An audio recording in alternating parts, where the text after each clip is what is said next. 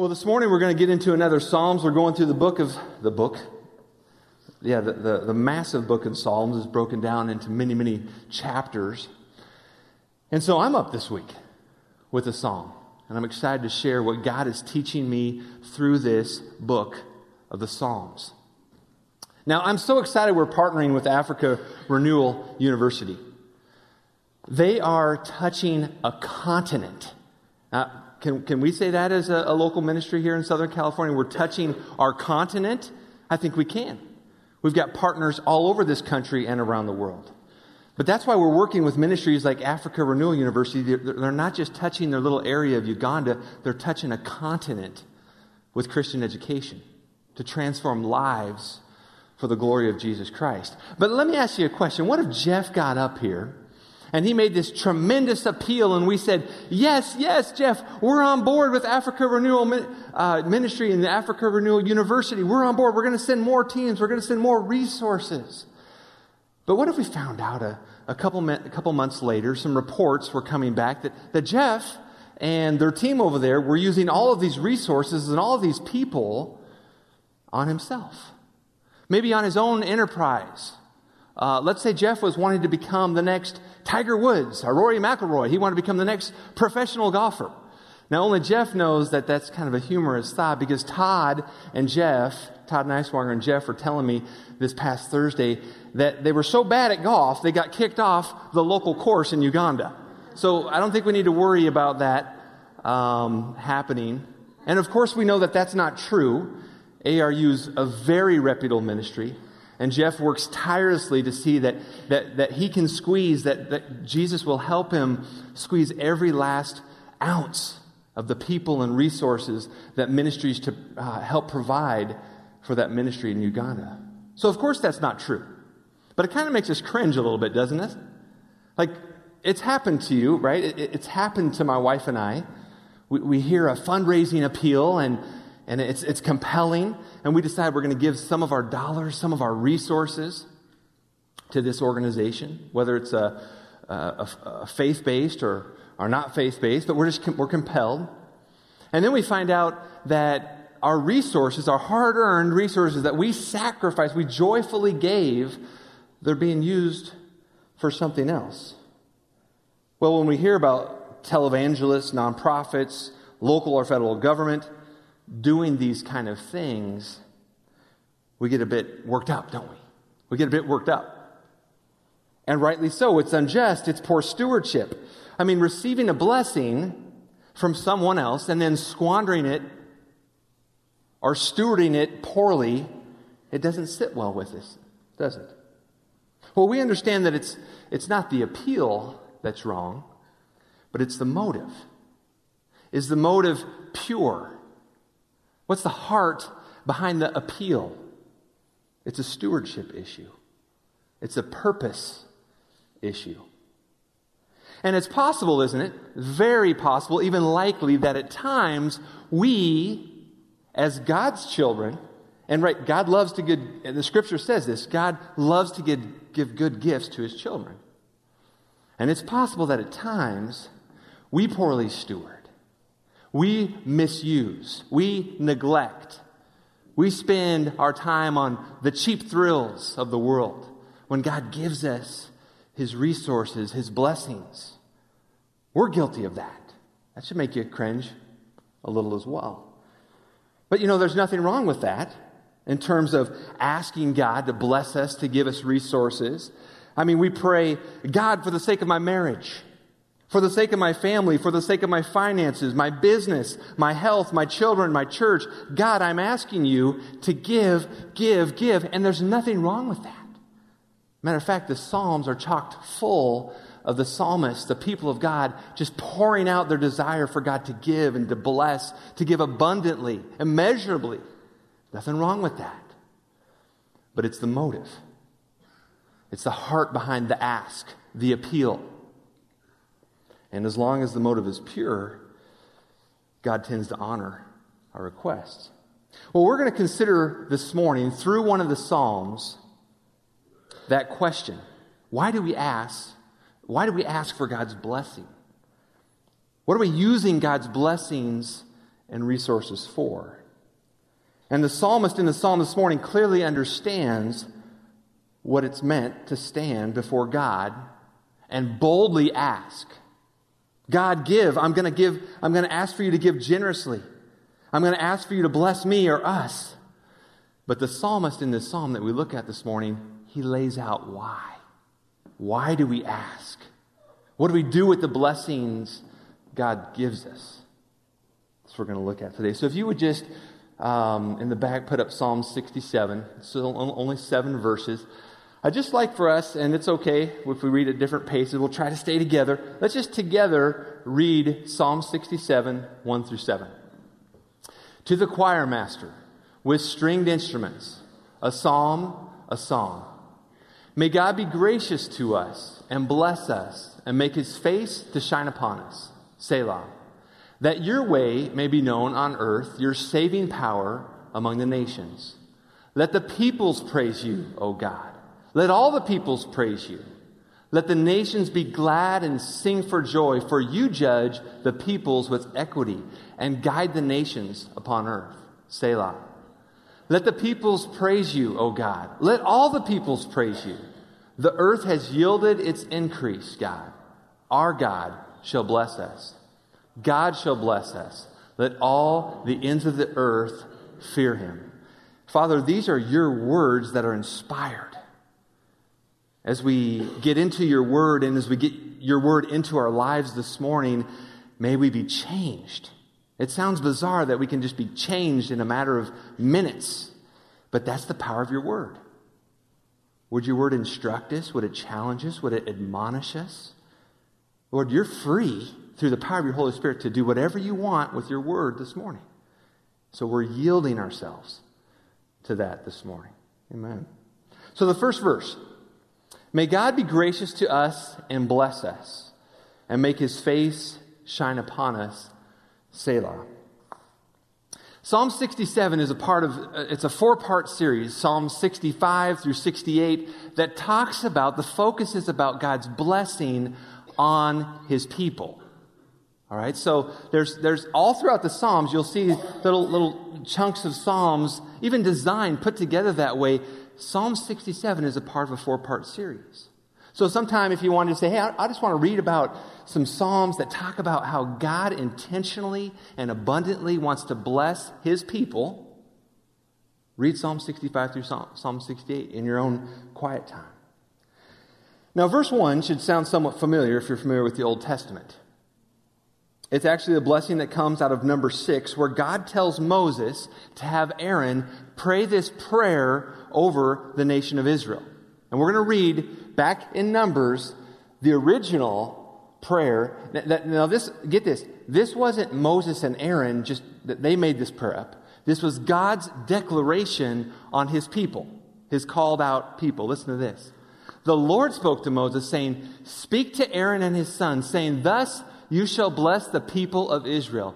You shall say to them, the Lord bless you and keep you. The Lord make his face to shine upon you and be gracious to you. The Lord lift up his countenance upon you and give you peace. So shall they put my name upon the people of Israel, and I will bless them. Wow, that's amazing. And guys, often in our prayer time, I think, we can kind of, in more of a self-centered way, we can muster up these prayers, or maybe they come from more of our own heart than they do from Scripture. And one thing that I've been convicted by, even this summer, looking at the Psalms, is the Psalms point to many other prayers and pleas and blessings that God's people in the Old Testament pray. They point back, and they're just this big collection of prayers, but divinely inspired prayers. This is a prayer going back to Numbers that didn't come from Aaron and Moses, that they came up with. It was God's prayer for his own people, God's prayer of blessing.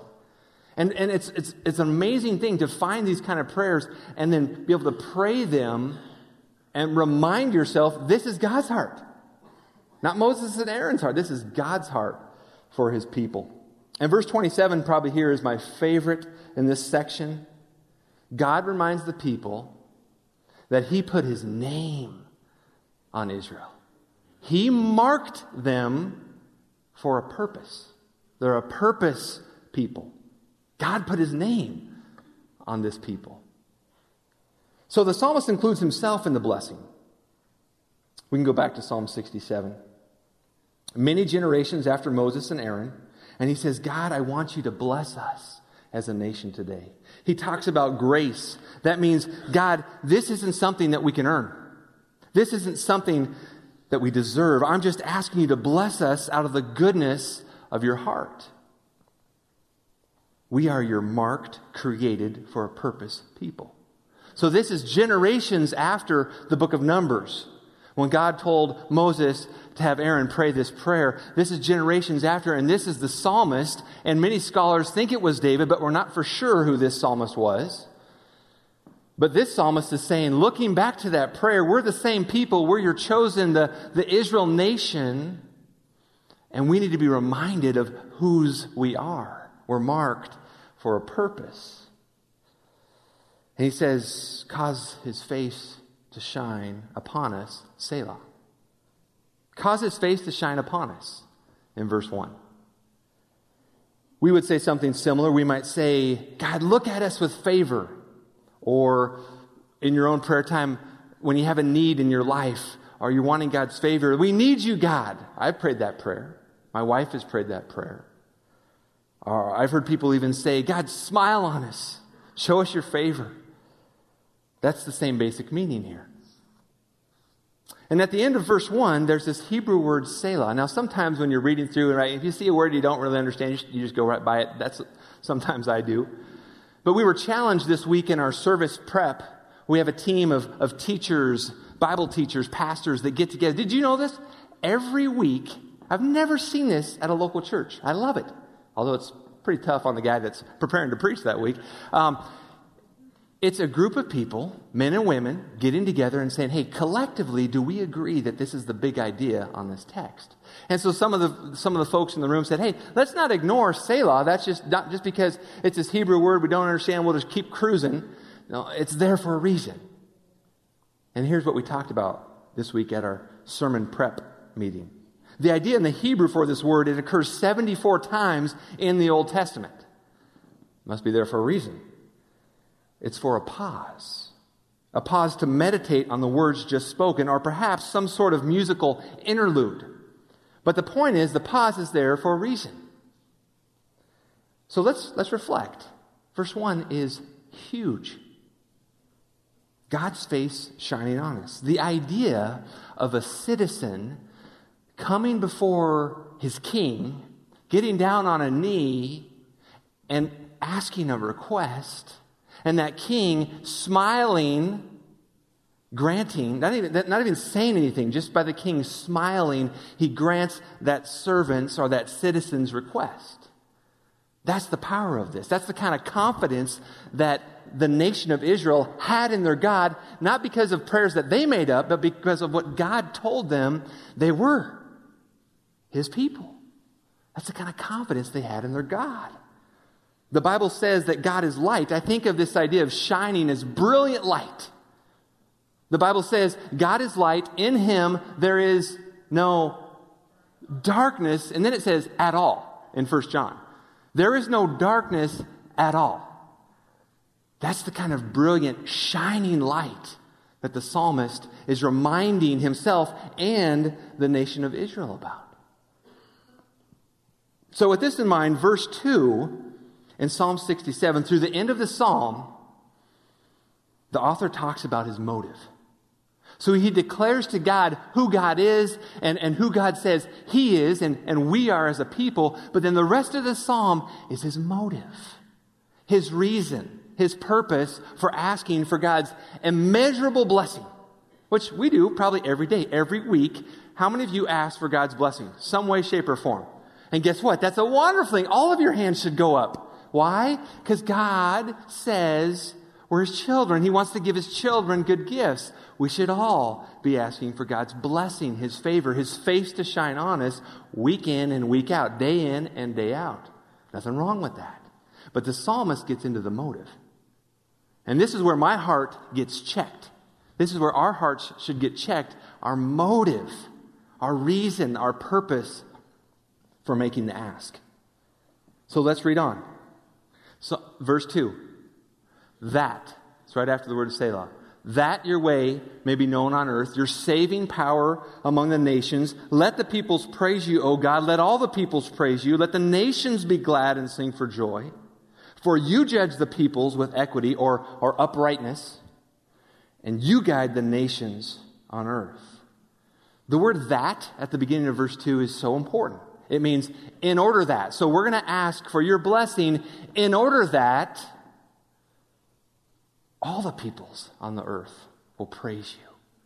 That the nations will come to know you, will worship you. There's a kingdom building aspect to this prayer, isn't there? There's, Lord, bless me, be gracious to me, cause your face to shine upon me. Why? Because I want to be about the business of building your kingdom, not mine. But there's always that tension, right? You read through the Psalms, there's always the tension about me, my, I. Why? Because the psalmists were human beings. We're human beings. We struggle in that tension on this side of eternity between me, my deal, my kingdom, and God, you saved me and set me aside for a purpose, which is to display to the world, your glory. There's that tension. It's here now. It was there thousands of years ago when these Psalms were written. But the psalmist says, "Oh God, great King, I'm coming into your presence. I'm asking you to bless us. I'm asking you to give generously to us." But he says the motive, the reason I'm asking is that the nations might know your way. Your way. What does that mean? Your way. Well, your commands. God's way of doing things. You see, there's a worldview system that our world follows here, apart from God. And then there's God's worldview. Two different worldviews, if you haven't noticed. They're very different. God says that the nations might know my way, my commands.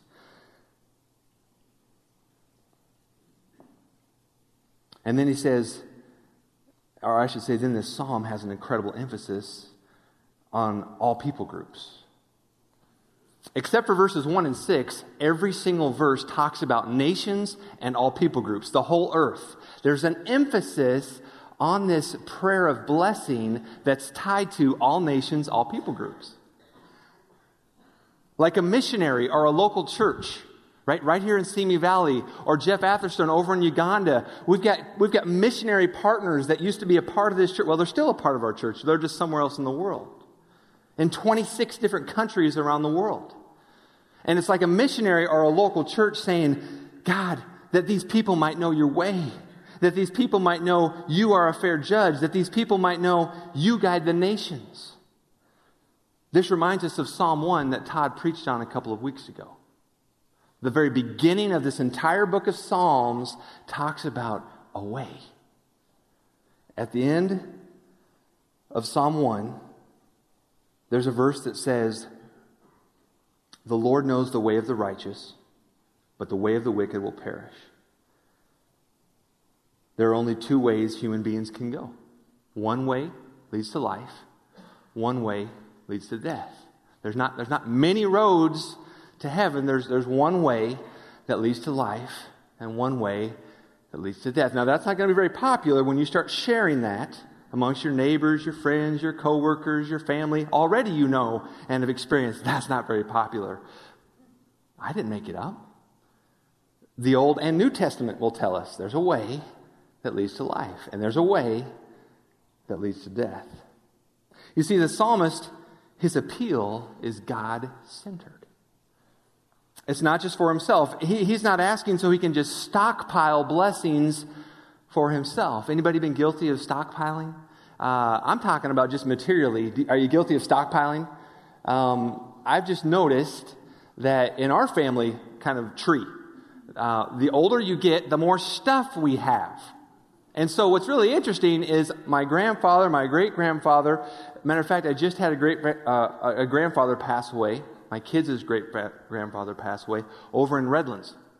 And man, he's got not just the footprint of his house, but then he's got a footprint the size of his house called the backyard, just chocked full of stuff he found at garage sales. And I asked my grandmother, I said, Grandma, when Grandpa would come home over the past 30, 40 years, what would you say? Well, it was his hobby, son, and I didn't say anything. Well, I think that's probably pretty good advice. But let me tell you, he stockpiled. And man, I remember growing up, he would tell me about this tractor he's going to fix up, this old fishing pole he's going to sell. Everything was something this is before eBay, right? He was going to fix it up, though. It was his hobby. And you know what? I don't want to be too critical. It was his hobby, right? We all have hobbies of interest. But I'm just saying, we like to stockpile, right?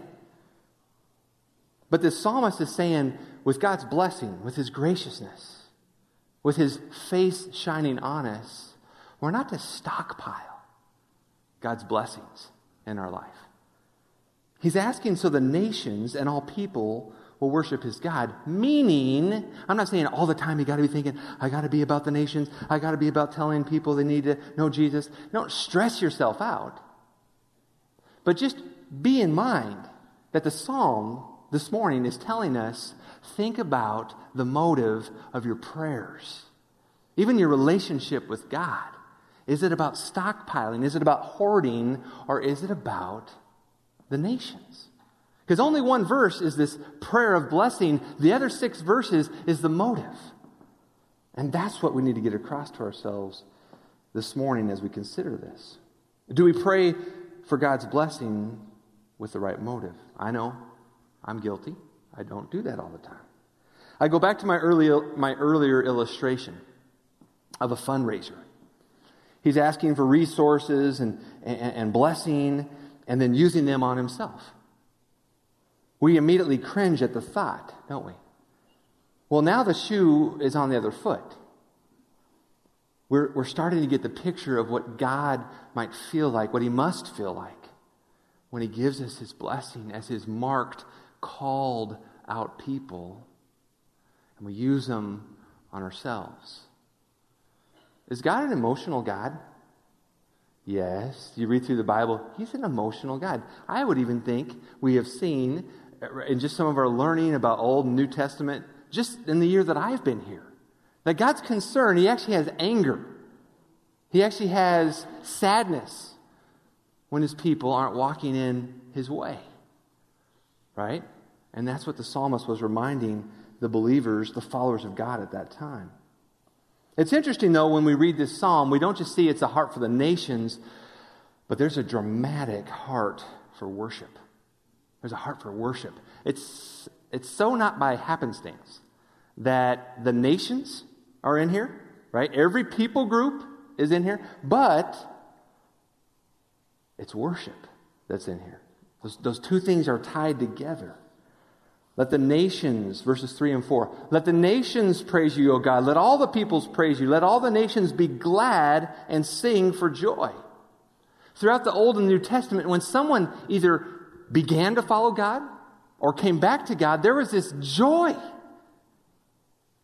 As I've visited with so many of you in our first year of being here, my family and I, there's been so much joy in encountering a living God, a personal walk with Jesus Christ, and then a communal walk with the Lord. There's joy in this church. I love that about this church. That's why you need to be saying, hey, have you heard about Cornerstone? Would you like to come with me? We need to be inviters into this joyful community that we're a part of for Jesus Christ's glory, not our own. John Piper has written a number of books, and there's a theme that runs through so many of his books. And I've talked to a number of you. There's a lot of John Piper fans. I went to his church for a couple of years while I was in college at Northwestern College up in Minnesota. And it took him, I think, about 10 years to get through the book of Romans. But let me tell you, we understood the book of Romans. But he had a theme he just loved, whether in person or in his books or when he's at conferences. And the theme is this: missions exist because worship doesn't. Now, he's not saying like at Cornerstone Church, worship doesn't exist, but he's saying in the world, the scope of the world, the nations, missions exists because worship doesn't. And what he's saying by that is the reason we have missions, the need to make disciples and plant churches here and around the world, is because there are people in all parts of the world that are not worshipers of God. right here in the massive footprint of LA and Simi Valley. There are not worshipers of God. So what are they? If they're not worshipers of God, the Bible calls them what of God? Enemies. We were all enemies of God at one time. Romans 5, Colossians chapter 1 says that we were all once enemies of God. Therefore, for God's glory, we have missions so that all people can become worshipers of God. The reason that Cornerstone Church will always be passionate on this side of eternity about missions is because somewhere in our neighborhoods in Simi Valley and to the ends of the earth, there are people who are enemies of God, yet to become worshipers of God.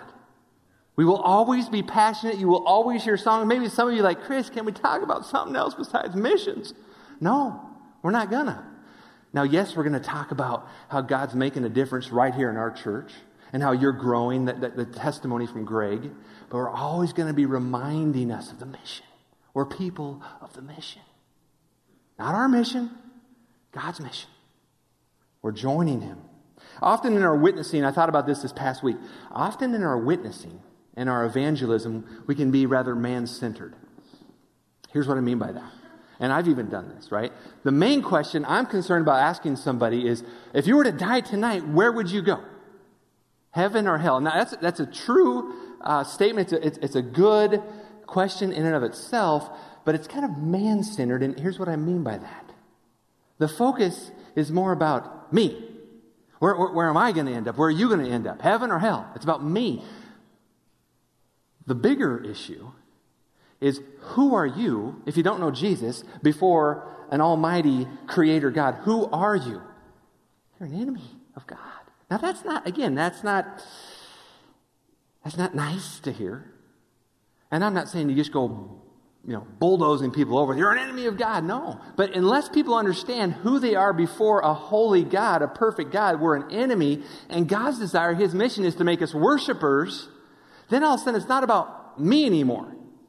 It's about God being exalted. It's about Jesus Christ being lifted up. It's about being a part of His mission, His family. Think about that and how you go about witnessing. You notice the difference between the missions perspective there? It matters. I think of our mission statement. Can you put that mission statement for Cornerstone up here? To give every individual an accurate picture of God by helping those who believe become fully devoted followers of Jesus Christ. I love our mission statement. And I would encourage you, pick up a little card. Maybe we need to make some cards that have our mission statement on it. You can carry it in your wallet or your purse, or what do you call it, billfold out here, wallet, and memorize it. Look at it. It's not just a nice little phrase that the elders made up. It's grounded on the Word of God. Notice, to give every individual. Who's that include? Just people right here in Simi Valley? No. The ends of the earth. The continent of Africa. And the 20-some other countries that we're serving in. To give every individual here and there an accurate picture of God. Why? So that every individual might become a worshiper of God. What is a worshiper? A fully devoted follower of Jesus Christ.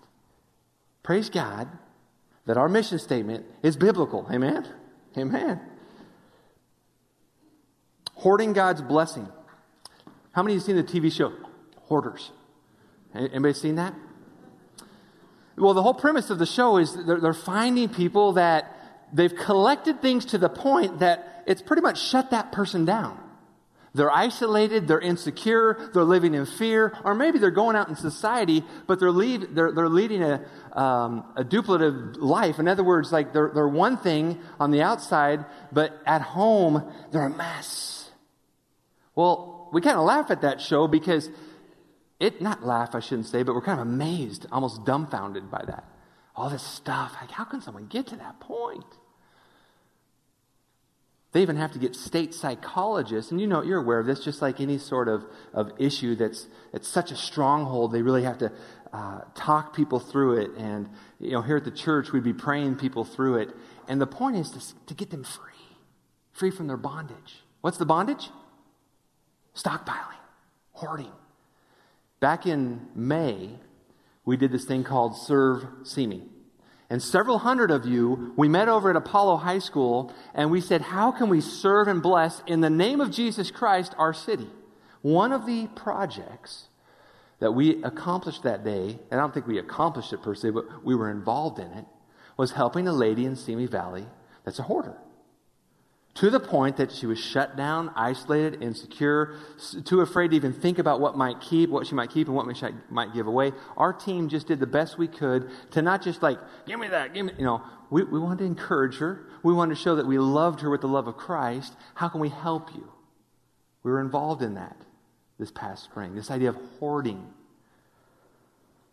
Well, let me tell you, we can hoard the spiritual blessings of God, just like the hoarders can hoard the material things of this earth.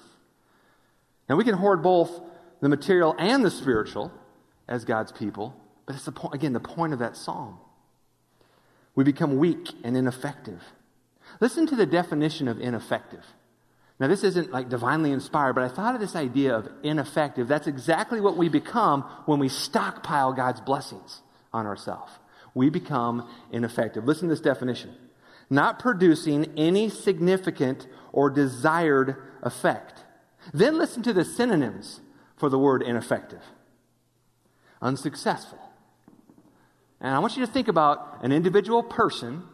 I want you to think about an individual local church and see if this does not describe a hoarder, a stockpiler of God's blessings. They become unsuccessful, unproductive, fruitless, unprofitable, abortive, futile, purposeless, useless, worthless, ineffectual, inefficient, inadequate, feeble, inept, lame, and this last one, bootless.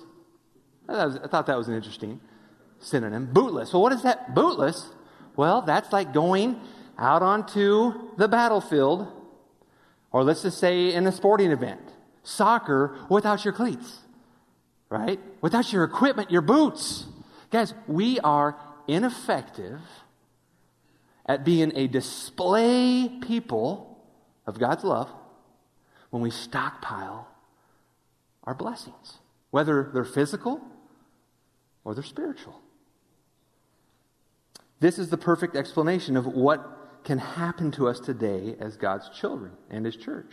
Well, let's go on into the Psalm 5 through 7, the last few verses. Starting in verse 5 here.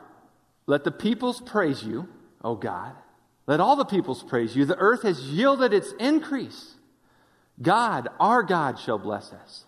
God shall bless us. Let all the ends of the earth fear Him. Now the psalmist clearly understands what the purpose of the nation of Israel is. Right? And I think a lot of us understand the purpose of the nation of Israel. Although I would say we could probably grow and learn a little bit more about what this nation of Israel, is it still going? Has it been replaced? Is the church in Israel distinct? We need to think through issues like that. But the author of this psalm, he understood the purpose of the nation of Israel. To be a called out people, a chosen people of God. And this was a part of God's covenant with Abraham. In Genesis 12. A blessing is a gift from God that glorifies His name.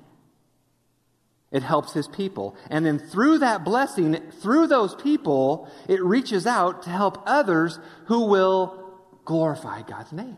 Now that's a spiritual blessing, right? There's blessings that we can get, you go to the mall, there's a lot of things that we can expend our time and energy on this earth that aren't necessarily what I would call things we can multiply out to others. But spiritual blessings, they're given to God's people, right? So we can enjoy their benefit, right? But then so we can pass that along to others. That idea of paying forward what God gives us, His unexhaustible love, His graciousness, His blessing, His face shining on us.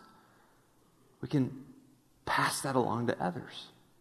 That's the role of the nation of Israel. That's the role of the church today. God's heart has always been for the nations of the world. Now, God said to Abraham, I'm going to pull you aside, Abraham. I'm going to make a covenant with you. I want you to be a separate people. I'm going to give you your own land. I'm going to bless that land so it yields an increase, a harvest, right? That's what God always did that when his people were living in obedience and faithfulness. He would bless them. So why? So the nations around them are going, whatever they have, we're interested. We'd like to know more about that.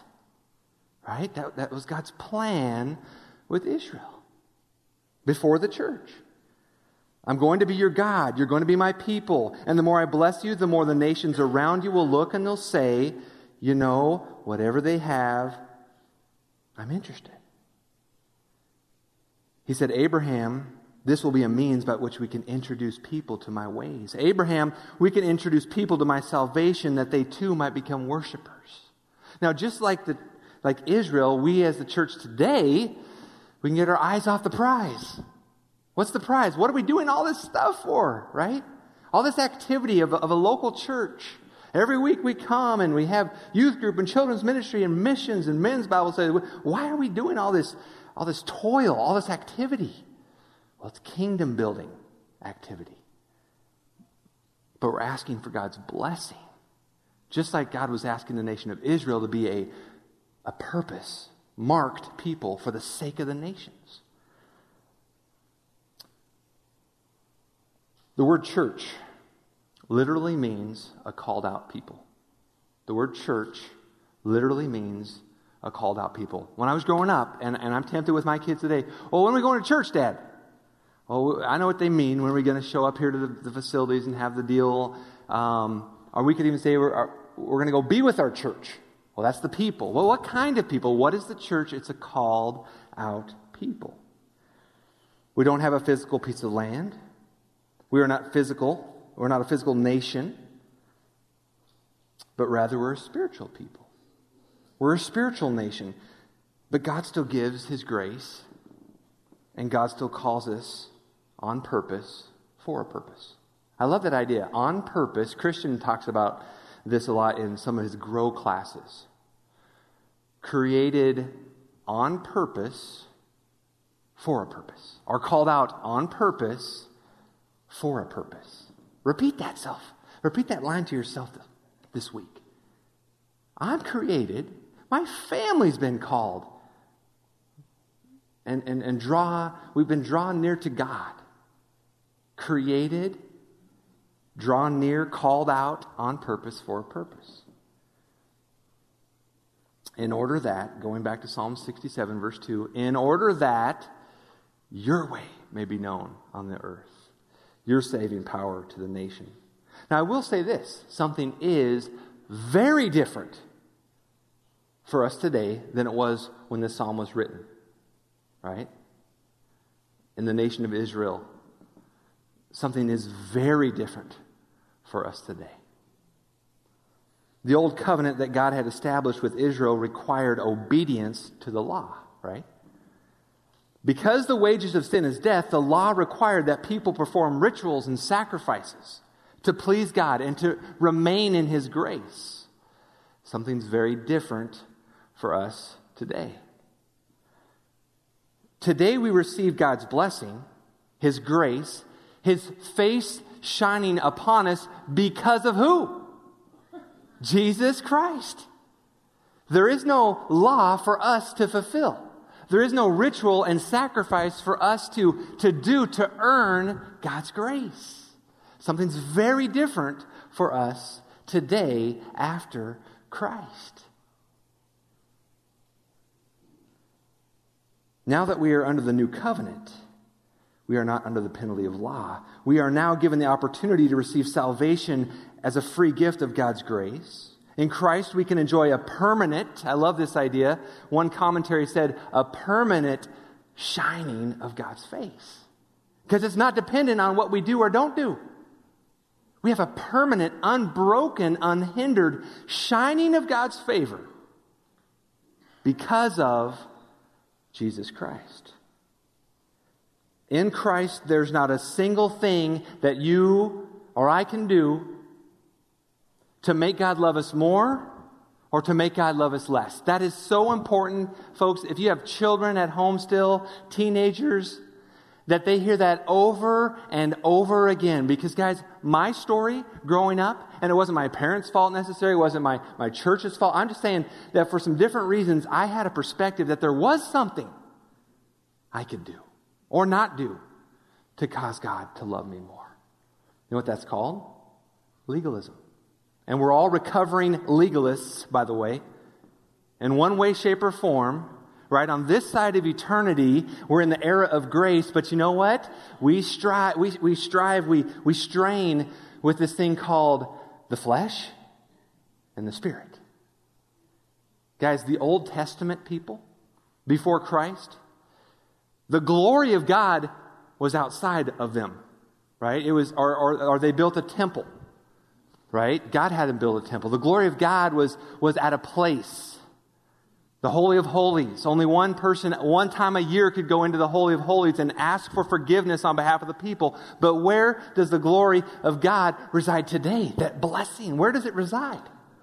In us. In us. Inside of us. Immeasurable, inexhaustible blessing.